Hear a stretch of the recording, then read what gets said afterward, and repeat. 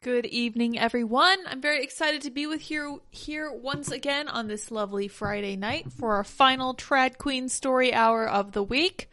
Somebody tweeted out, and I was just looking for it and I couldn't find it. They said, what classes do you think should be required learning for American students? Now, they said one class, but I picked like four because I think there's definitely more than one that's really important. One of the things that's really important to me that I have found great value in has been the study of nutrition, because I think that Americans do not, first of all, they know for a fact that people highly underestimate how much they eat. And another thing they've found is that low carb doesn't matter, intermediate fasting doesn't matter, low fat doesn't matter. The only thing that works for losing weight is coming to terms with how many calories you're eating, and you do that by tracking your calories. So we're actually going to talk about this a little bit before we get started on tonight's show. And the title of this article from the Daily Mail is "Can't Stick to a Diet and Exercise Routine? Get to Bed Earlier, Scientists Say," which makes perfect sense to me, because when you don't get much sleep, you spike your cortisol levels and you make it much more likely that you are going to splurge, you're going to eat something you don't intend, or you're going to be like cranky, irritable, angry. Your mood can certainly affect what you eat. And I think it can make it much more likely that you lose track of your long-term goals, which you have to keep in mind constantly when you're trying to eat healthier, because that's not something you see results from on day one. Getting at least 7 hours of sleep every night will help you stick to a weight loss and exercise routine, a study shows. Researchers at the University of Pittsburgh signed up 125 middle-aged adults, mostly women, who are overweight or obese to a year-long fitness program. Participants were tasked with following a calorie-restricted diet and upping their daily exercise. Although adherence to the plan dwindled in both groups over time, of course, scientists found that those who were better slept were more likely to eat less and exercise more. The Centers for Disease Control and Prevention, CDC, whom we now no longer trust, but we'll hear what they have to say on this matter, says that all adults should get at least 7 hours of sleep every night. Well, I think that's a fair thing to say, but estimates suggest that as much as 1 in 3 consistently fail to hit this level. Getting just 3 nights of too little sleep triggers a dip in mental and physical health, causing a decline in concentration, mood, and even breathing problems. Interesting, I didn't know that. There's even evidence that not hitting 7 hours a night makes someone more likely to overeat and crave fatty, salty, sugary snacks over whole foods. That is very interesting. I wonder why that is. In the study, 9 in 10 participants were females and half had a BMI between 27 and 44, putting them in the overweight and obese categories. All participants were signed up for a weight loss program and had data on their sleep adherence and adherence to the program taken at the start, at month 6, and at month 12. Adherence to the weight loss program was measured by percentages of the group intervention sessions attended, percentage of days in which each participant ate between 85 to 115% of their recommended daily calories, and changes in daily duration of moderate or vigorous physical activity. Sleep was scored from 0 to 6, with 6 being the highest score based on the below sleep factors. These were consistency, satisfaction, alertness, timing, efficiency, that is time in bed while actually asleep, and duration. Each factor was scored 1 for good or 0 for poor. Sleep was scored using a patient questionnaire, a sleep diary, and a 7-day reading from a wrist-worn device that recorded sleep, waking activity, and rest. Well, it sounds like they were very thorough with how they researched this, but it also sounds like they're not entirely sure how sleep affects diet and exercise. This is the other thing I wanted to point out too, if we can get there. Daily Mail has put this wonderful new little pop-up thing on their article, so I have to hit escape a whole lot before we load a new article for them. And this is exactly one of the things that I found while I was losing weight, and that is that exercise won't help you lose weight. Who say you should follow this advice to beat the bulge. Okay, exercise plays, quote, very little role in weight loss, and expert claims. Exercise is grossly exaggerated as an easy fix to tackle obesity problems.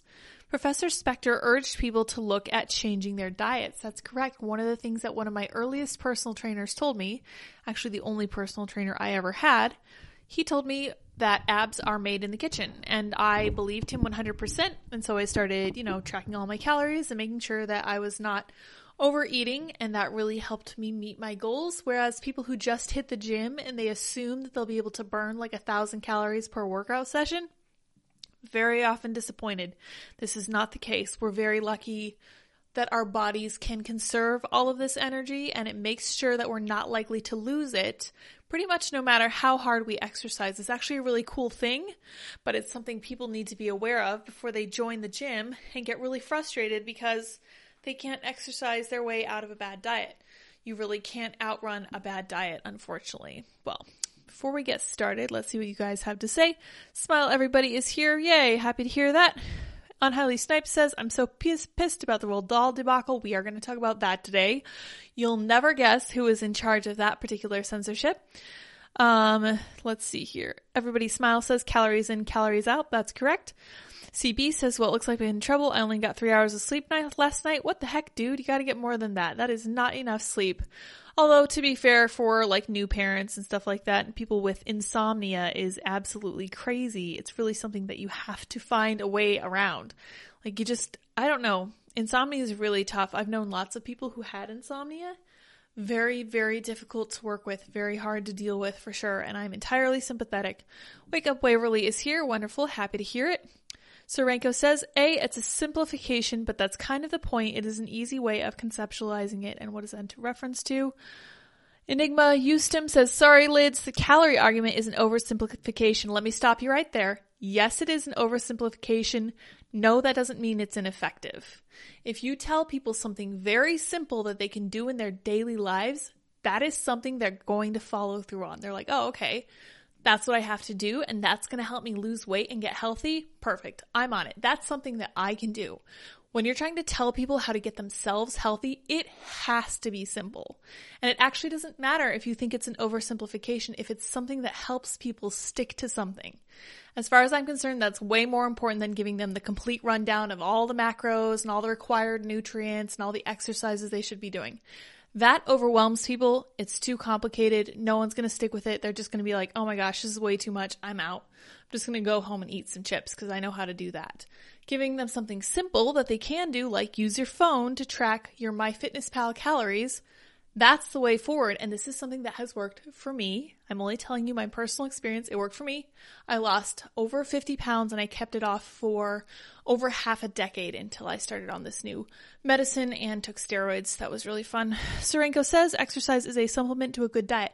Yeah, I think exercise is a really good way to get yourself to be more flexible, to make yourself feel better, although that never really seems to cut it for me, and keep yourself in like fighting shape.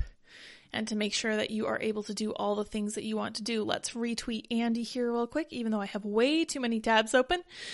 Andy says, tonight, right-wing extremists are furious over the latest revisions to Roald Dahl classics, Charlie and the Anti-Racist Chocolate Factory, and James and the Morbidly Brave Peach. Thank you, dear. That is a wonderful analysis. That is one of the things we're going to be talking about. How did you know? Everybody Smile says, nailed it, Sorenko Productions. Yes. Yes, it is kind of an oversimplification, but it's necessary to tell people how to make the most of their situation. And a lot of Americans are really going to need the help. I was reading a study that said over half the world's population is going to be obese in just a few years. And I was like, okay, we need to talk about this and we need to make it simple for people. We need to make it something that they can easily do. And counting calories is an easy way to go. All right, you guys, let's talk about it. Shark Tank star Kevin O'Leary accuses AOC of killing jobs by the thousands and tears into uninvestable Democrat-led states like New York and California over insane high tax policies that deter businesses. He mentioned 3 states that he called uninvestable: California, New York, and Massachusetts. And I think he's right about all of them. The Canadian investor, 68, said AOC is great at killing jobs. She kills jobs by the thousands. Wow, he's not pulling punches. Good for him. He said Democrat-led states like New York, California, and Massachusetts are uninvestable. He's not wrong. People are leaving those states in droves. O'Leary, whose net worth is an estimated $400 million, said businesses are deterred by punitive high tax policies. That's right, you're being punished for owning a business. Why would you ever take your business to that state? Shark Tank star Kevin O'Leary has accused AOC of killing jobs by the thousands. He singled out left-wing firebrand AOC for criticism and pointed to her successful efforts to prevent Amazon opening a major office in New York City in 2019. I don't put companies here in New York anymore, or in Massachusetts, or in New Jersey, or California. Those states are uninvestable, O'Leary told CNN This Morning on Friday. The policy here in New York is insane. The taxes are too high.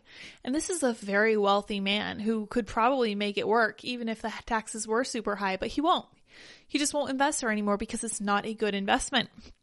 Wild to me. He added, AOC is great at killing jobs. She kills them in the thousands. O'Leary, whose net worth is estimated at $400 million, this we know. She threatened to sue Amazon if they created jobs. This is a reality. That's exactly what she did. AOC described Amazon's decision to pull out of the plan in 2019 amid fierce Democrat opposition as incredible, but supporters of the complex claimed it would have generated up to 40,000 jobs, which justified the tax breaks. O'Leary said he chooses to put businesses in cities like Fargo, North Dakota, which offers tax incentives, payments in lieu of taxes, and tax credits. That's a great way to get companies to invest in your city. What a great approach. Let's see here. He added that he's called out Elizabeth Warren, the senator from Massachusetts, and told her, we've got to move the companies out of your state because you're not investable anymore. You're punishing people if they're successful. You overtax them. You hit them with a super tax. The regulatory environment is punitive, he added. He also gave the example of a troubled project he was involved with upstate New York, trying to build a global data center near Niagara Falls. Eventually it got so bad, he said, when the politicians in the local region and the state policy, we moved it to Norway. They literally moved us company out of this country to a different nation because of the punitive tax policies of New York. Wow. Wow. Wow. Wow. Crazy. All the jobs went to Norway. Norway has them now. Thousands of jobs coming out of that, he said. O'Leary is one of the country's best-known investors thanks to his position in the Shark Tank lineup. He courted controversy in February for hinting getting rich was more important than family. Yeah, that's probably not true. He tweeted, you may lose your wife, you may lose your dog, your mother may hate you. None of those things matter. What matters is that you achieve success and become free. Then you can do whatever you like.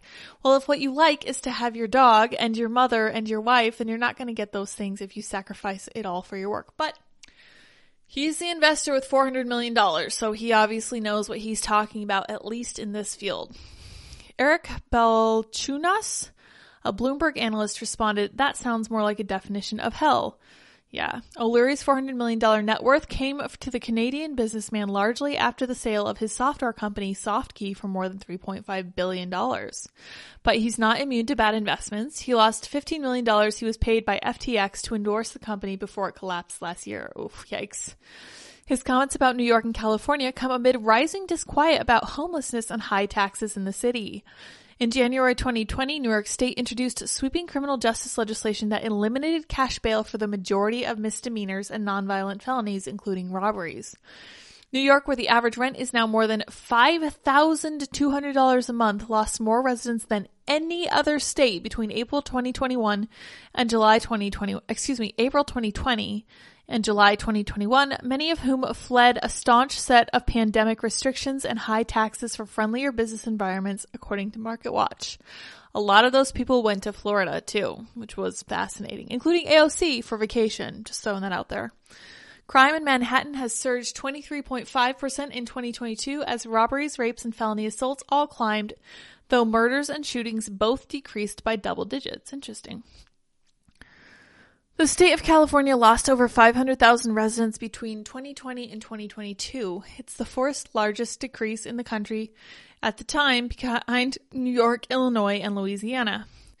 Not only are California lawmakers pushing legislation that would impose a new tax on the state's wealthiest residents, there's also rising crime and a homelessness problem. That's right. I mean, this doesn't surprise any of us. But I was intrigued to see Massachusetts on that list because I was actually just reading the other day about how people are actually fleeing Massachusetts as well, to the point where they are going to have a problem if something doesn't change. Now, one of the interesting things about these states is that they never seem to make the connection that their policies are what's driving people away. I don't think that anyone in Massachusetts thinks that, I certainly don't think someone like Elizabeth Warren thinks that she's going to need to change the way she does business in order to get people to stay in her state.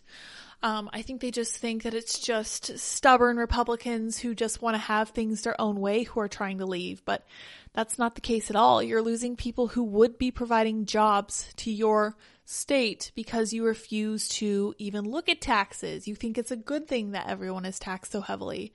But the cost of living is too high. The taxes are too high. It's difficult to find work because businesses won't invest here, which it becomes a serious problem when you can't find employees because people are leaving, and then the companies themselves leave and the cost of living is too high for regular people to live here.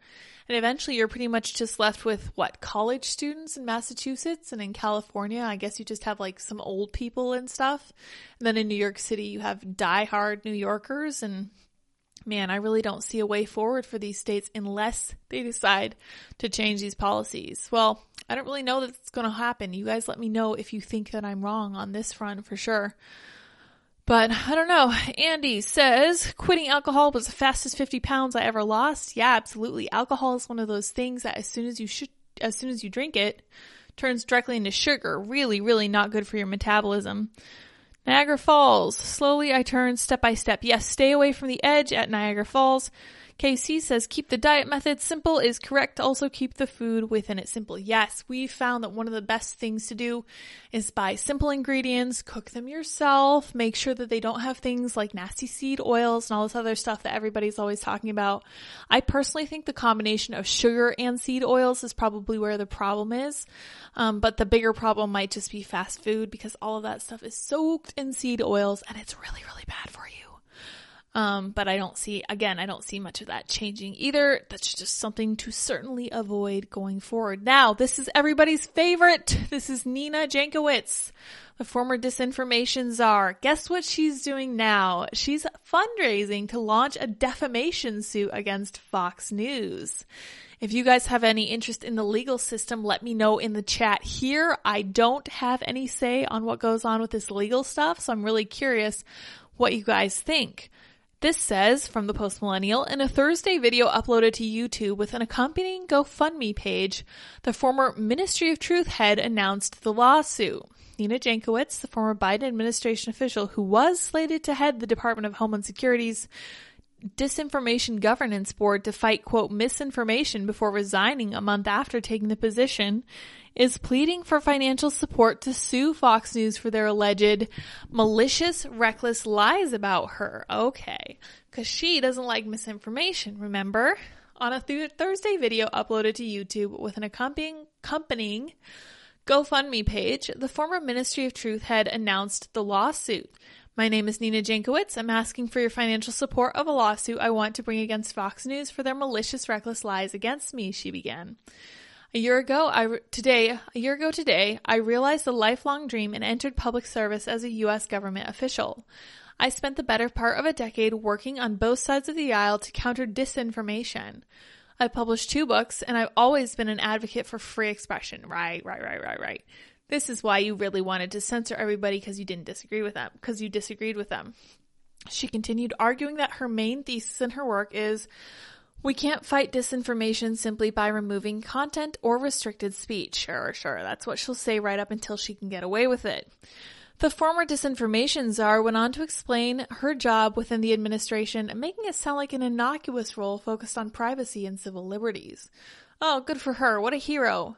On March 2nd, 2022, I began a job leading the new entity within the Department of Homeland Security called the Disinformation Governance Board, she said. My role was to make sure different entities across DHS were coordinated to bring the latest research to bear in their department and to help the department ensure that its policies about its existing counter-disinformation work were grounded in American values, privacy, civil rights, and civil liberties. This sounds like a lawyer wrote it for her.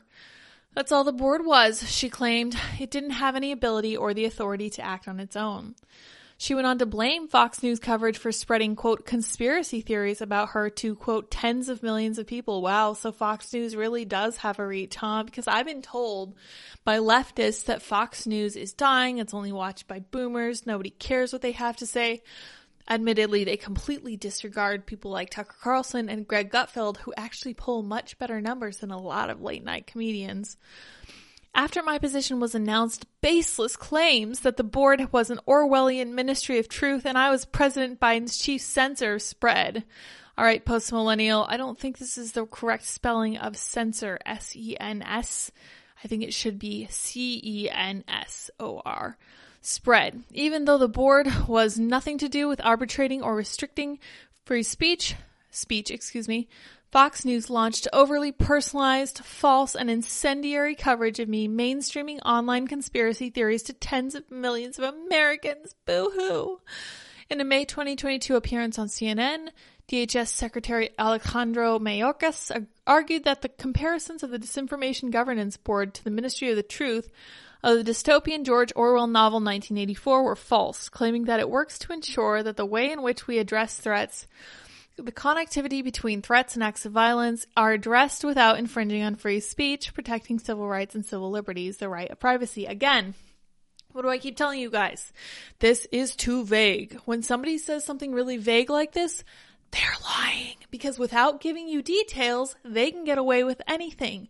If you want to pin somebody on something like this, demand details. Demand exact examples of how this is going to work. No one did this with Mayorkas because I believe it was CNN. Yeah, so no one ever asked him, like, how exactly are you planning to do that? What safeguards are going to be in place? How are you going to make sure that nobody's civil liberties are ever violated? Of course they didn't ask him, but because they don't care, because they're on his side. According to Mayorkas, while we probably could have done a better job of communicating what it does and does not do, the criticisms of the board are precisely the opposite of what this small working group within the Department of Homeland Security will do. The program was put on an indefinite pause that month, just weeks after it was announced, prompting Jankowicz to resign. They lied about my role, she continued in the video, before clips of Fox News hosts criticizing her were shown. So these hosts criticized her, and she took that personally. And I understand, but at the same time, that's not exactly defamatory for someone to criticize you or to think that you are censorious. Was hired to police domestic social media use, period, Tucker Carlson can be heard saying.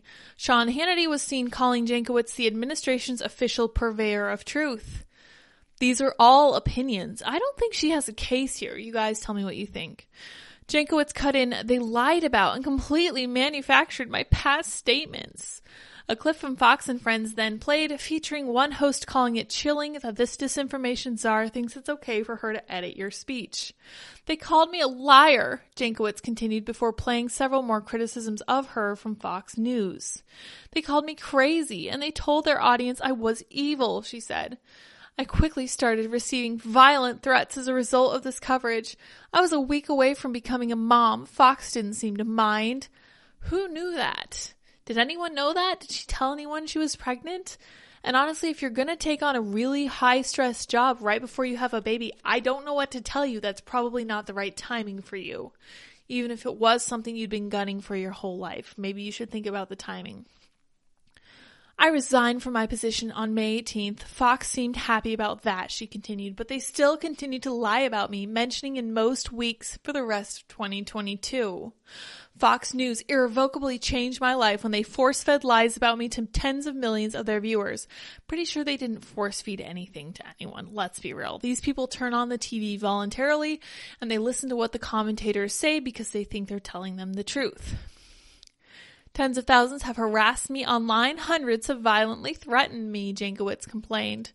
In addition to the deferral of my dream of serving my country, I've lost something irreplaceable, peace with my son during his first year in the world. See, that's why you shouldn't take on this super high stress job right before your kid is born. A month before your child is born is not the time to be taking on a new, powerful position in the U.S. government. I'm sorry, that's kind of just the role that ladies have to play. If you want to be a good mom, you can't take on something that's going to take you away from your child for most of the day. Fox can't keep getting away with targeting Americans with their hateful rhetoric and lies. Trying to silence professionals doing their jobs is not journalism, it's vigilantism, and it's ruining lives. That's why I'm seeking justice. So please, donate what you can and share this with anybody who believes in fighting for the truth. Thank you so much for any help you can give. In August, the disinformation board was formally terminated, according to CNN. The GoFundMe created by Jankowicz has garnered $6,921 out of her $100,000 goal so far. Any funds raised in excess of protecting me and my family will be used to support other women and people of intersectional identities, who find themselves in a situation similar to mine, she added in the description. So, literally what she's doing right here is she's trying to censor Fox News for having the wrong opinions of her. Literally by saying, they lied about me by saying that I would censor people who held the wrong opinions. Boo. Who. Therefore, my response is to try to censor people who had the wrong opinions of me. If you're tracking, she's proving them 100% correct, and she'll never see the irony because no one will ever tell her. Like, she is the embodiment of everything that she claims not to be. I'll just put it that way because I don't want to be mean. I don't ever believe that she would have done anything remotely justifiable in her position as disinformation czar. That is a seriously dystopian title, and she would have been doing incredibly dystopian work. So let's not BS ourselves about that. No matter what she wants us to believe, she strikes me as an incredibly manipulative person and someone who would gaslight you right into the ground. Because that's literally what she's doing here. They were mean to me. They told lies about me. I would never try to censor anyone. Please support me as I attempt to censor Fox News. Give me a break. This person is a dangerous hypocrite and really, really inconsistent morally between what she says she does and doesn't want to do and what she actually does. Let's get some consistency. Jeez. All right. St. Miles says, what a butthurt. Sigh. I'm not sure what a butthurt is, but yes, she definitely is. Lori says, in other words, her feelings were hurt. Too bad. She means her truth. Yes, 100%. St. Miles says, right, she is for free speech. Yeah, I don't believe her either. CB says, it sounds like a lawsuit that you can bring for headlines or to harm the target, not to win. Yeah, I think so too, but I don't think it's going to have the effect that she thinks it's going to have. I really don't. I don't know how much she thinks people in general care about her, but I think she might be overblowing it a little bit. I mean, I know this job was super important to her, but she only became a thing because she got this job. And then when she resigned from it, she then disappeared. And I guess she's like an ambassador to the UK or something now. I'm not sure what she's doing, but she got a different position. So she's fine. She's going to be fine. She's going to be working in the government, which is what she was really wanting to do. But, geez, what a terrible person. We'll see how that GoFundMe goes for her. All right, you guys, speaking of horrible social justice warriors, let's talk about the people who are behind the censorship of the Roald Dahl books. Roald Dahl books were neutered, okay, follow me here, by woke consultants aged 8 to 30. That I don't understand, so put a pin in that. Led by non-binary, asexual, polyamorous relationship anarchist who's on the autism spectrum. So this person is literally the embodiment of intersectional woke politics. So she is, quote, non-binary, but she's also asexual and she's in a polyamorous relationship. She's also an anarchist, which she has to say, who is on the autism spectrum. So she's a victim in so many ways. Guys, you don't even know. You should really feel bad for her. I'd be shocked if she didn't have blue hair. I actually don't think she does, but she probably should, given everything we know about her. Now, the only thing I don't understand about this headline is that the ages were given to be 8 to 30. My understanding was that this whole crew, all of them were under 30 years old, which tracks perfectly with how they were trying to censor these words.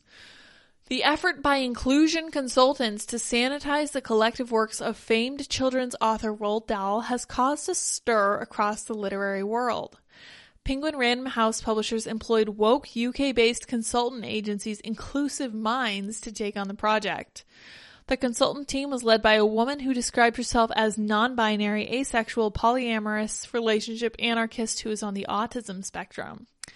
The Bowdlerization of Dahl's books, which broadly included eliminating language deemed insensitive and non-inclusive, was done largely by a UK-based group of consultants from Inclusive Minds.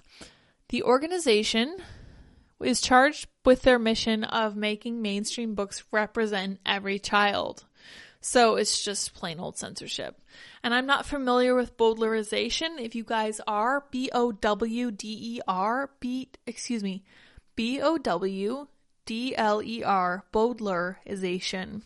They do this by enlisting sensitivity readers and inclusion ambassadors to suggest edits to books that would scrub them of the derogatory language and harmful assumptions about race, class, and so on. In the case of Roald Dahl debacle, which has been lambasted across by a number of countries by readers and publications alike, Jo Ross Barrett was at the head of the project. This is her. I am, again, shocked that she doesn't have blue hair. She recently departed Inclusive Minds to become a full-time DEI professional. Of course she did.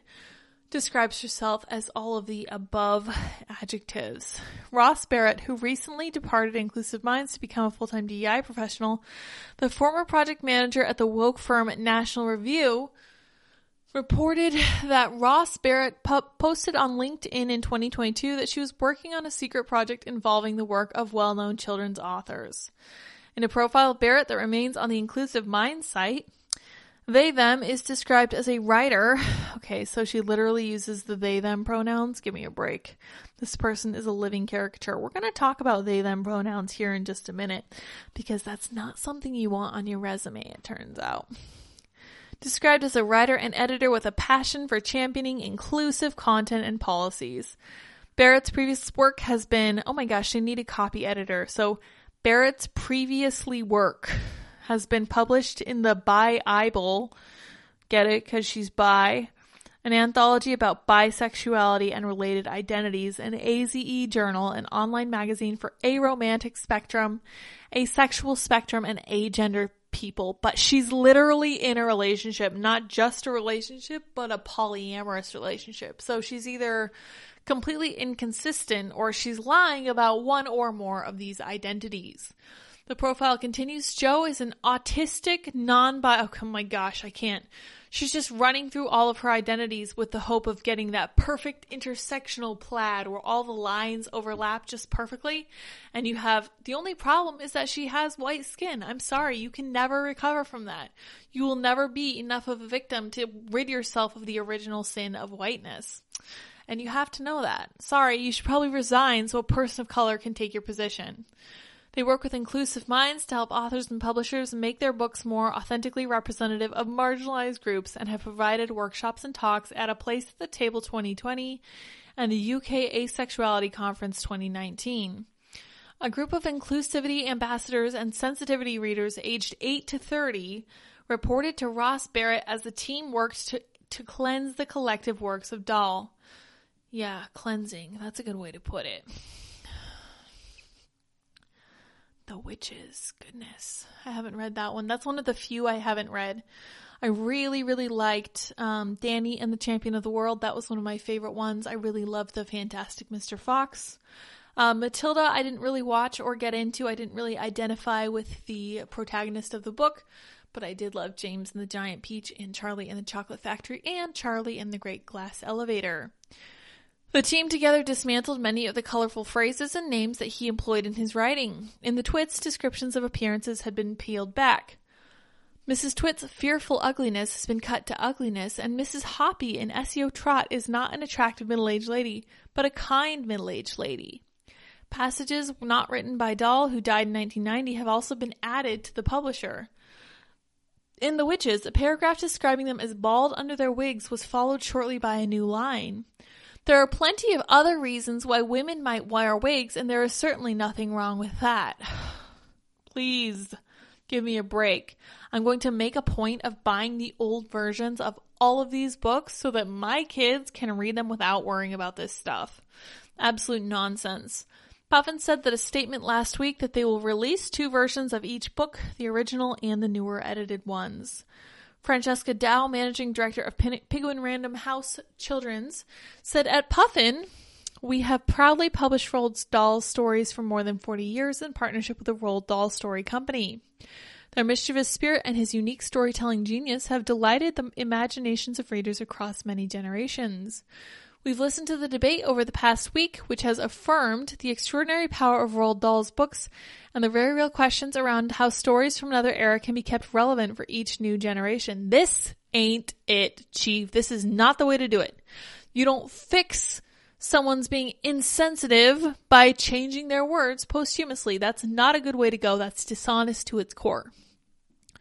As a children's publisher, our role is to share the magic of stories with children with the greatest thought and care. Roald Dahl's fantastic books are often the first stories young children will read independently, and taking care for the imagination and fast-developing minds of young readers is both a privilege and a responsibility. Yes, such a responsibility. You have to go in and change the words. You have to add lines that he never wrote and not tell anyone that he didn't actually write them. Heck, why don't you just rewrite the whole book and pretend that he wrote it, and you make it say whatever you want, and you make it as inclusive and intersectional as you want. You could even literally give it the same title, The Witches, that he had on his original book. We also recognize the importance of keeping Dahl's classic texts in print. By making both Puffin and Penguin versions available, we're offering readers a choice to decide how they experience Roald Dahl's magical, marvelous stories. She added, Roald Dahl once said, "If my books can help children become readers, then I feel I have accomplished something important. At Puffin, we'll keep pursuing that ambition for as long as we make books." For example, a former ambassador named Habiba helped author Robin Stevens ensure authentically inclusive characters in her books, The Guggenheim Mystery and Mistletoe and Murder. The organization also works with publishers to modify existing works for republication, but Dahl's case marks the first time the group has gotten their hands on the treasured collection of a world-famous deceased author. Reached for comment, a spokesperson for Inclusive Minds stressed that ambassadors are not mainly responsible for suggesting changes to existing works, a task reserved for sensitivity readers, but did acknowledge that they are occasionally involved in providing feedback. We do think those with lived experience, can provide valuable input when it comes to reviewing language that can be damaging and perpetuate harmful stereotypes, the spokesperson said, adding that ultimately publishers decide what to include in the final published book. Publishers and authors pay various fees per ambassadors to review services on new manuscripts and illustrations. It's unclear exactly how much Puffin Books paid Inclusive Minds to soften Dahl's prose. This is ridiculous, and I'm very sorry this is happening, but this is a clarion call. This is something that is going to be happening more often. We need to wake up to this. And I'm really going to recommend everybody go out there and buy the old versions of these books, and definitely not from this publisher, not from Penguin. If any other publishers sell his work, you should look for it there instead. But speaking of the they, them pronouns, I have some good news. Resumes, including they, them pronouns, are more likely to be overlooked, a new report finds. Look at this they, them. Very sad. Inclusivity shouldn't just be present in the workplace, it should be practiced during the hiring process as well, said CNBC. Thank you for telling us just the news. We do appreciate that. No editorialization here at CNBC. But unfortunately, non-binary job seekers are facing clear biases during their job search. Good. There is no such person as a non-binary person. That's not real. You made that up. That's someone who wants attention. According to a new report from Business.com, a business resource platform, over 80% of non-binary people believe that identifying as non-binary would hurt their job search. Similarly, 51% believe their gender identity has affected their workplace experience very or somewhat negatively. Okay, so how about you identify with the gender you were born? I know, that's crazy. You really want to be special. It'd make your life a lot simpler if you did. Ryan McGonigal, Director of Industry Research at Business.com and author of the report, says these statistics show just how much work there is to do around diversity, equity, and inclusion and belonging in the workplace. We clearly have more work to do on these several fronts. Over the past 10 years, DEIB efforts, what is DEIB? Please stop, have been prioritized by many companies. However, the results of this study and past research show that teams in most industries aren't proportionally representative of the U.S. population. And worse, many people like the non-binary individuals we spoke to in our research feel like they don't belong. Yeah, that's because they don't. I'm sorry. They wanted to be special. They wanted to stand out from the crowd. Congratulations, they do. And now they're like, oh my gosh, we stand out from the crowd. We're not fitting in. That's what you wanted. That's literally what you want. And you hate this culture. You hate everything it stands for. You literally hate the gender binary and the fact that there's only male and female. So you call yourself non-binary because you want to be special. Come on, I get out with it. That's all you want it for. This is ridiculous to me. But let's read on. We'll struggle through the CNBC bias. Business.com also went a step further by sending 2 identical fandom resumes to 180 unique job postings that were explicitly open to entry-level candidates in an effort to test whether or not the inclusion of gender-neutral pronouns impacts how employers perceive resumes. Let me stop you right there. If you have an employee who just doesn't give any pronouns at all and just gives like a masculine or a clearly feminine name, cool. But if you get someone with very special pronouns who puts them into their resume and then is like, just so you know, you're going to need to refer to me by these pronouns or else we're going to have a real problem. Who is going to make your job as a hiring professional easier? The person who's just like, my name's Ryan or my name's Anna, and then has nothing else to add to that. You call me she, her, my name's Anna. You call me he, him. My name's Ryan. Cool, fine, awesome, super easy, straightforward. But you want to be a they, them in the workplace? You're literally a walking liability, especially given HR and all this DEI nonsense. There is no way in hell that an employer is going to want to employ you over and above somebody who's just like, hi, yeah, my name's Eric or whatever, who doesn't really care about the pronoun nonsense. Someone who doesn't care about all these pronouns is going to have a leg up against the non-binaries, and I think that's exactly how it should be. The test resume included they, them pronouns under the name in the header. Yeah, see, so they're specifically listed, whereas she, her, and he, him pronouns were not tested. The fandom resume including pronouns received 8% less interest than the one without and fewer interview and phone screening invitations. Of course. Again, of course, if you use pronouns and you walk into a company that has any kind of HR office, you are a liability, and no company in their right mind is going to be like, yes, that person is going to do a better job. And I know this because they are currently attempting to make themselves seem more special. We're going to go in their direction. Here we go. Check yourself and hold your team accountable. No. You hire people who are going to cause you the least amount of trouble. Period. It's really, really simple. You don't hire people who list their pronouns under their name. That's absolutely nonsense. And this is the simplest thing in the world. Do you want to take on somebody who's going to cause legal trouble for you down the road? Or do you take on somebody whose pronouns are their last thoughts? Who don't care, who assume you're going to call them she, her, or he, him, because that's just how they were born and they don't consider themselves special. I'm pretty sure the choice is pretty clear. Let's see what their conclusion is. Oh, great.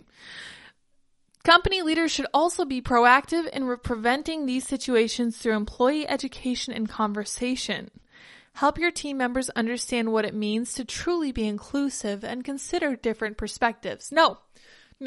How about not? How about you save man hours and just say, if you see these pronouns, don't even worry about that person because that person's going to be a pain in the neck and they're going to make our lives a living hell. Just stay away from them altogether. You can never make them happy. I really hope this is what employers are starting to realize because it's true. You will not ever make them happy. You're never going to get to a point where they're not a liability. You'll never be out of the woods with them. Things are constantly changing, and something you said yesterday with these people is going to come back to bite you tomorrow or next week.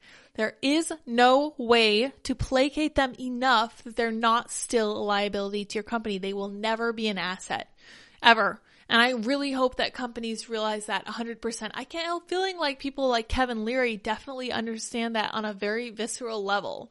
Like they have to be looking at all this pronoun nonsense and just being like, wow, I think I'm going to stay far away from that stuff. That sounds like really bad news. Bad news, not bad nose. Good nose. Oh, everybody smile says my name actually is Ryan. That is the most general male name I could think of. St. Miles says, I need more coffee listening to this story. I know, it's not very fun.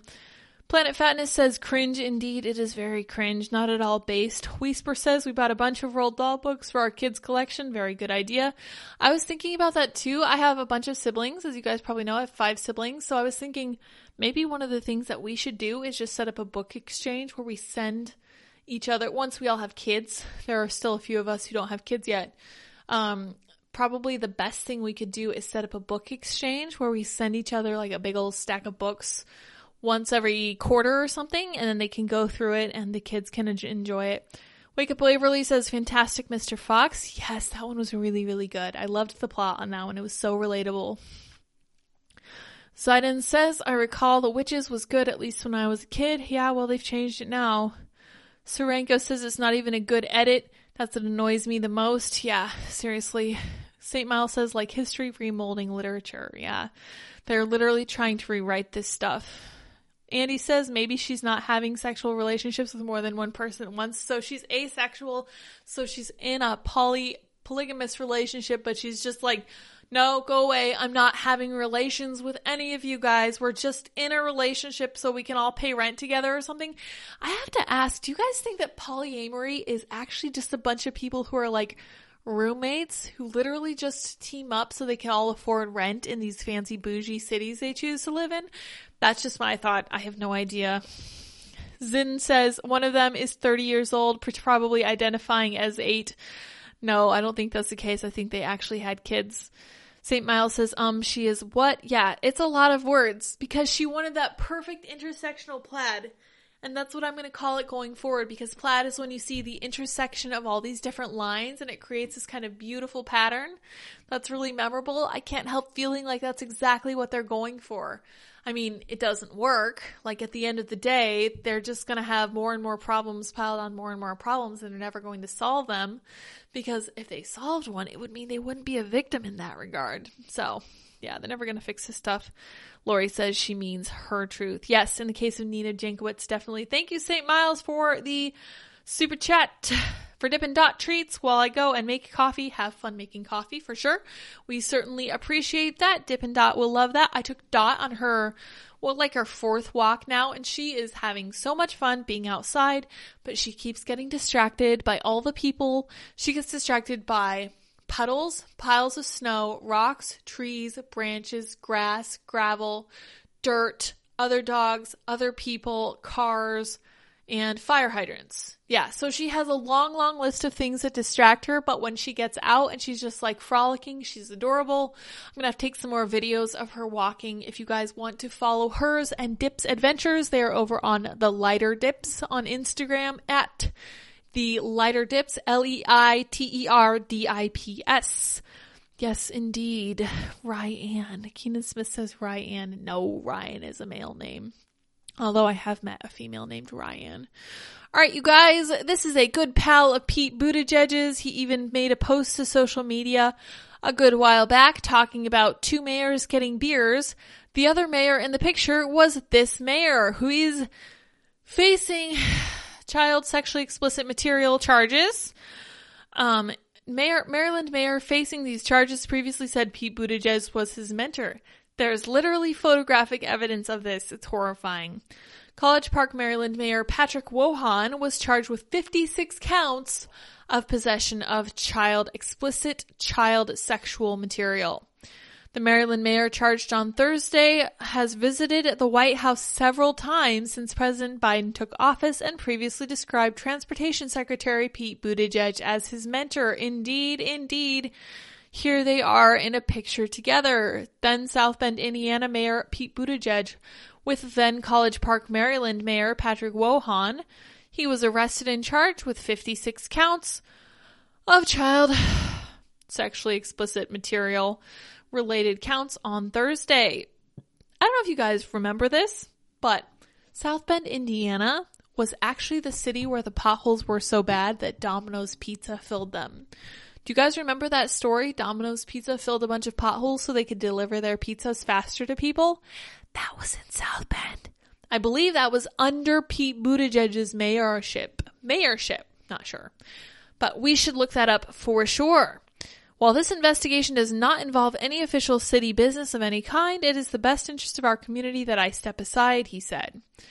While the population of College Park is less than 40,000, its proximity to Washington, D.C. has allowed Wohan, who has been in College Park's mayor since 2015, to rub elbows with several powerful politicians, including a top Biden cabinet official, and make multiple visits to the White House. That's so great.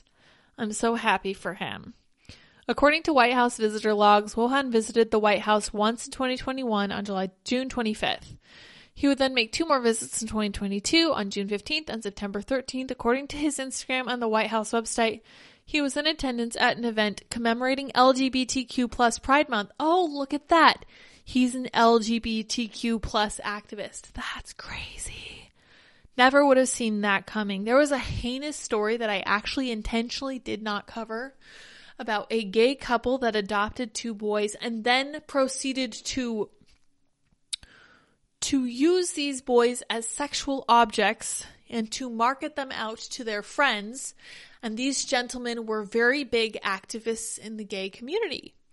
And everybody was up in arms. Actually, no, there was little to no media coverage about that. But the people who were commenting on it were saying, don't let this change your view of gay people. This is not every gay person. And everyone else was like, this is the most sick, disgusting case that I've ever seen, and I can't believe you are choosing to prioritize ideology over the life and well-being of these 2 boys who did nothing to deserve this. It was very sickening, and I am just very grossed out by the activists who pursue this kind of thinking. The kind of connection between these activists and these ridiculous kinds of crimes is just deeply, deeply troubling to me. You want to talk about a slippery slope? There certainly is one here. The secretary did not know the former mayor was well, but did meet him a number of times through participation in U.S. Conference of Mayors programming, conferences, and political events. The one Instagram post dated June 25th, which included 2 pictures, Wohan posed for pictures with Buttigieg and his husband, Chasten. The caption reads, always great to see these guys at the White House. That's right, because they're in the same club.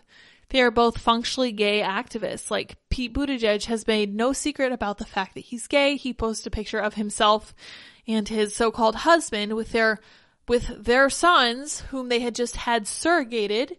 They took a picture in a hospital at the peak of the pandemic, in a hospital bed with no masks on, at a time when we were being told that hospital beds were incredibly short supply, when we were told that we couldn't go visit our own loved ones, that we had to wear masks everywhere. These guys, because they were special, were doing their own thing, were purchasing a woman's womb for the purpose of developing a child in utero, and then taking that child away from their biological mother because they wanted to have that child and pretend that it belonged to them. The other 2 White House events he attended were a Pride Month reception, which included a signing of an executive order on advancing LGBTQI individuals, and a ceremony celebrating the passage of the Inflation Reduction Act. In addition to the 3 visits listed on the White House website, Wohan made 3 additional visits in December and January, which will not be released on the White House website until March 30th and April 30th. In December, he posted several pictures of the White House interior, which included Christmas decorations and a caption that read, "Happy Holidays, enjoyed the opportunity tonight to see the stunning We the People holiday decorations and celebrate the season." Another post he was tagged in on the Instagram revealed he was at the White House when Biden signed the Respect for Marriage Act 2 days later on December 13th. That's right, because again, he's an activist. The January 2023 visit occurred January 20th and involved the United States Conference of Mayors, when White House officials touted historic investment in cities. His tweet shows multiple top Biden administration officials, including Biden's senior advisor, Gene Sperling. Fascinating. In addition to his White House visits, he was also posted pictures with several Democratic lawmakers on social media, including then House Speaker Nancy Pelosi, Rep. Jamie Raskin of Maryland, former DNC Chair Tom Perez, and Buttigieg, among others. On the September 2020 Instagram post, Wohan thanked President Biden for his leadership and included a picture of a Zoom call that Biden was leading with the U.S. Conference of Mayors. And it will help us to make critical infrastructure investments, he added. This would never have happened without leadership from Biden. So he's a political hack, and he is an LGBTQ activist, and now he's being charged with not 1, not 2, not 3, but 56 counts of the possession of child sexual assault material. Absolutely ridiculous. All right, Matthew, thank you very much for your super chat.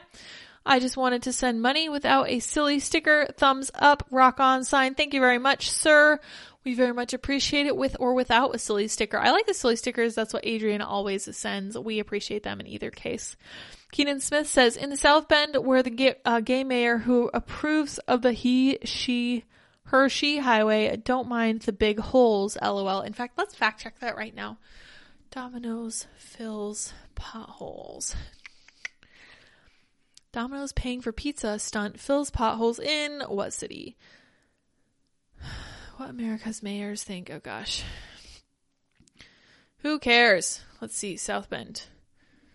No, it's not going to tell us what city it was in. Okay. Thank you very much for nothing. Eater.com.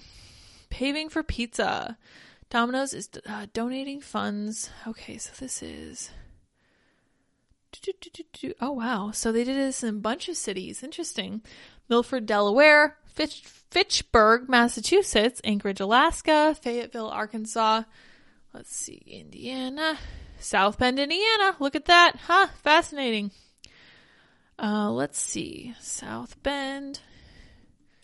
I want to see what year this was done. 2016. When was Pete Buttigieg mayor of South Bend? Was it during 2016? 2012 to 2020. Hey, look at that. This was during Pete Buttigieg's tenure as mayor. That is the least surprising thing I've read all day. Good for him.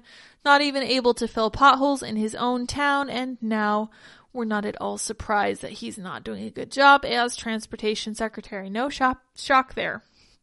Keenan says, even with all the negative publicity, I still think that Mayor Pete is going to run for president. Also the governor of North Carolina, Roy Cooper. I think Pete Buttigieg probably knows that the nail's in the coffin on his presidential bid. I don't think the fact that he is homosexual is going to save him now, especially since he is a white male.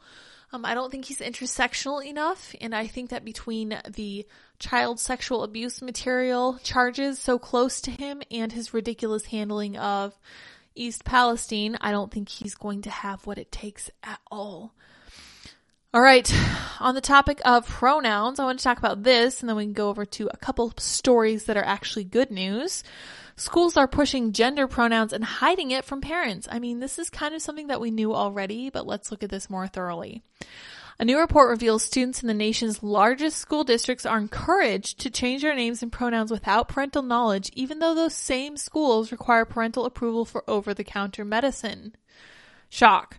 The report, released by the Defense of Freedom Institute for Policy Studies, found that 8 of the nation's 20 largest school districts allow students to use names and pronouns at school aligned with their gender identity without parental knowledge and consent, said the institution. So that's 40% of these districts are really putting kids up to this. This is crazy. Yet these same districts, including New York City Department of Education, Los Angeles Unified School District, and Chicago Public Schools, all the usual suspects, require parental permission to dispense over-the-counter medicines to students at school. So what is the difference between the pronouns and the medicine? Why are they working so hard to hide this kind of stuff from parents? Is it because they know that the family is the enemy of the public school state? I think it is. These are government schools that are in diametric opposition to this family structure. And I think that they know this, and I think it's becoming very clear, and I don't think people are going to continue to stand for this. Now, I could be wrong. I also thought that Americans would act more like Americans when it came to COVID restrictions, but I would like to think that people will stop and look at this and be like, holy crap, I can't believe this is happening. Why are they doing this? What is their bigger, overarching goal here? Because it's crazy. Dozens of parents spoke to the New York Times last month saying that keeping secrets from parents is a stab in the back from the school system. The Times details the work of a transgender clinical psychologist, Dr. Erica Anderson, who is advocating for parental rights. It's well established that one of the most important factors in helping gender-questioning children is family support, she told Fox News Digital. So to deliberately deprive a child of support at a time potentially when they most need it is, I think, a serious error in judgment. It's morally deficit. Let's call this what it is. This is a moral deficit. It is an ethical failing. It's active ethical malpractice as far as I'm concerned. The Defense of Freedom Institute report said there are serious risks that come with changing how children interact with teachers and peers. The interim guidance from the United Kingdom's National Health Service explains that early social transition in children is an active intervention that should not be viewed as a neutral act. The survey said a wide range of lobbying groups such as GLSEN, the Human Rights Campaign, the American Civil Liberties Union, and the National Education Association authored a guidebook that recommends schools discuss gender pronouns with students while cautioning them to be prepared not to inform parents. This is one of the most disgusting things I've heard. Of course it's the Human Rights Campaign. Of course it's the American Civil Liberties Unions. And of course it's this teachers union. Wild. The Defense of Freedom Institute recommends governors, legislatures, boards of education, education agencies, school districts, school boards, and schools push back against such guidance to ensure that parents direct medical and mental health decisions for their children. Most importantly, parents should know their rights and demand transparency from their schools, the report concluded. Yeah, seriously, I'm glad that they give some kind of solution, but is anyone surprised that it's the ACLU pushing this kind of stuff? I'm certainly not. This is exactly what I expect from the ACLU. They no longer defend American civil liberties because, if you'll recall, the ACLU defended Nazis, and they certainly defended gun rights. No, it wasn't Nazis. It was the KKK. Yep. ACLU praises Cleveland mayor's support of KKK's First Amendment right to march. This is from 1999, August 3rd. The American Civil Liberties Union today praised the Cleveland mayor Michael White for his efforts to protect the First Amendment rights of marchers scheduled to rally in Cleveland later this month. August 21st rally by the KKK has been the source of considerable controversy, with some community leaders critical of the decision to allow the Klan to march at all. But the mayor of Cleveland said they could, and the ACLU approved of this decision. Now, all of this happened before Trump. And I think what happened with the ACLU was that when Trump came along, they fundraised off it, and then it turned out that they couldn't go back because that's a ratchet that only goes one way. If you are leaning left and then suddenly you stop leaning left, you have to stop moving backwards. You can't move toward the right because you will lose all of your fundraising, and that's not going to work. If that's how you chose to go about gathering your money together, you're going to run into a problem if you decide to change your stance. All right, you guys, time for some good news as we wrap this up. Daily Wire's Jeremy Boring launches a new chocolate company in response to Hershey's woke trans stunt. I thought this was amazing. I'd like to watch the ad. I hope they don't give us a copyright strike. Let's see if we can do that. And I love an international woman. But our friends over at Hershey's, they don't even know what a woman is. They've hired a biological male to be the spokesperson for their Women's Day campaign. And they're calling that campaign, and I swear I'm not making this up, Her-She. Her-She. It's humiliating. And it's the reason that I'm launching Jeremy's chocolate. We have two kinds. She, her, and he, him. One of them's got nuts. If you need me to tell you which one it is, keep giving your money to Hershey's. So that's Brett Cooper on his right, and that's Michael Knowles smiling uncontrollably on his left. At least Brett is able to maintain her composure.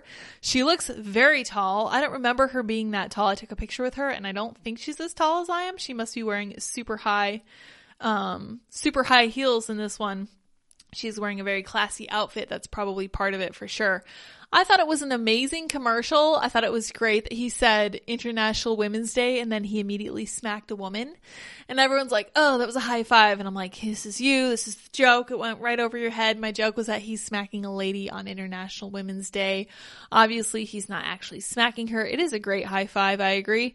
The promotional bars that Hershey produced for the feminist holiday are named Her-She to represent women, despite being promoted by Faye Johnstone, a trans activist who has spoken publicly about wanting women with different political views to be so vilified that they don't dare speak at all. That's disgusting.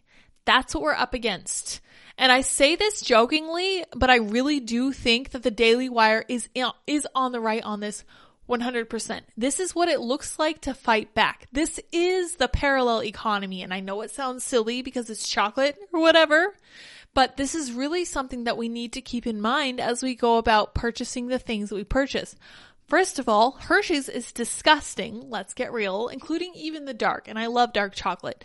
Theirs is not dark enough. It's revolting. It's cheap. It's mass produced. And if I recall correctly, they have horribly unethical company practices, I think, relating to water.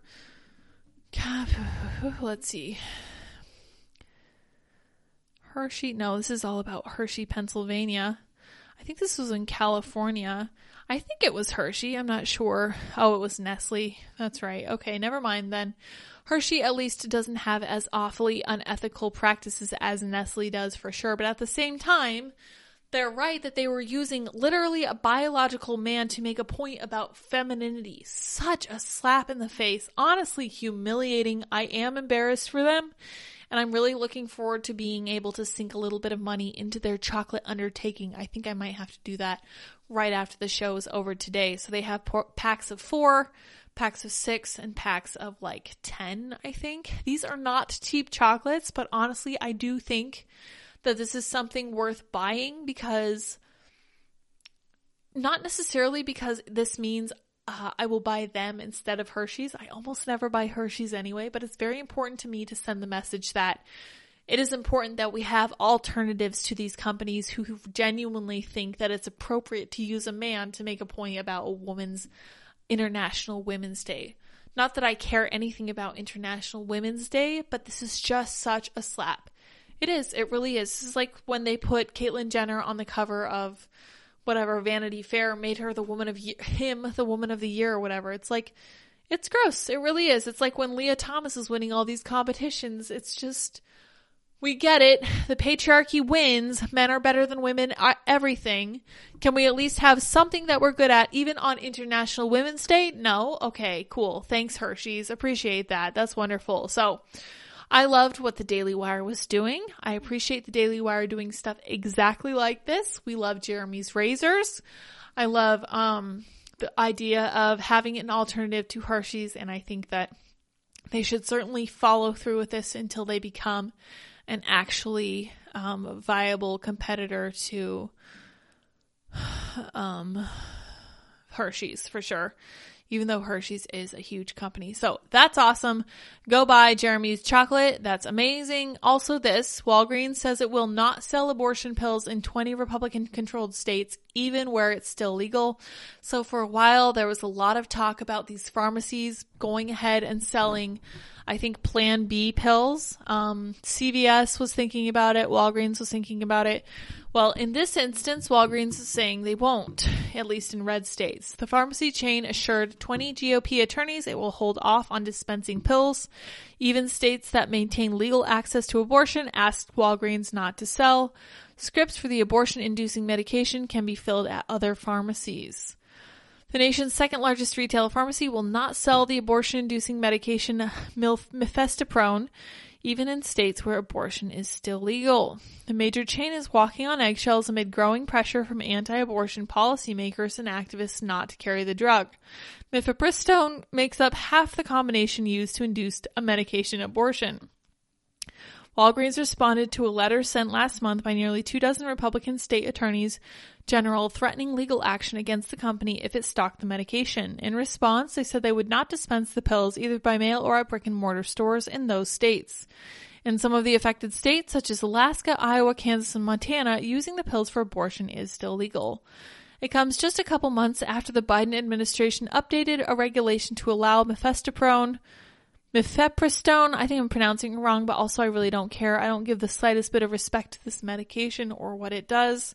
Part of the 2-drug cocktail to induce miscarriage to be stocked and dispensed at pharmacies to pregnant people with a prescription. And again, Daily Mail, you don't need to call them pregnant people. They are only women. Only women are pregnant. Really, really ridiculous. But I was happy to see that. I'm really glad to see Republican local leaders taking steps to kind of encourage this particular company not to do this. Because I was like, where else can you go? If all of these drugstores are selling these medications, then what are you supposed to do? How are you supposed to make a point if there's nowhere else you can go to fill like your prescription that you got from the doctor. It doesn't make sense. All right, you guys, thank you very much for joining me. I'm going to go make dinner for Andy, and we're going to start planning out our weekend. I hope you guys have a great weekend as well. I'm sure that ours will be good for sure, and I will try to get a video of Dot walking outside. She is just delightful. Let me see what you guys have to say. Milfreprestone. Yeah, I have no idea how to pronounce it. Yeah, you're welcome to make fun of my pronunciation for sure. Like I said, I do not care. And he says it's really like the administration is purposefully choosing incompetent people in order to disguise the various money laundering schemes as plausible failures. Possibly. Christy says, I think this should fall under HIPAA laws for these children. The state law has no business being involved. I'm kind of inclined to agree, but I'm not sure how pronouns are classed. It's not technically a medical transition. St. Miles says, thanks for the Instagram link. Kids look like they go into instant sleep mode once in your arms. They must feel safe indeed. So Dip really likes to get into Andy's arms and then flip over and try to hit things as he walks around. So Andy will like walk over to the wall and Dip will put his paws on the wall like this, like he's pushing away. And then in the last picture I think I have of them on there, he is threatening to slash Dad's throat. It's very exciting. So it's a great account over there at the Lighter Dips on Instagram. We have a good time. Dip's adorable. Dot's adorable. It's a good time all around. All right, you guys. Thanks so much for joining. Remember to hit like, subscribe, share, tell everyone to watch, and join us so we have a really fun chat every night. All right? Until next time, bye, guys.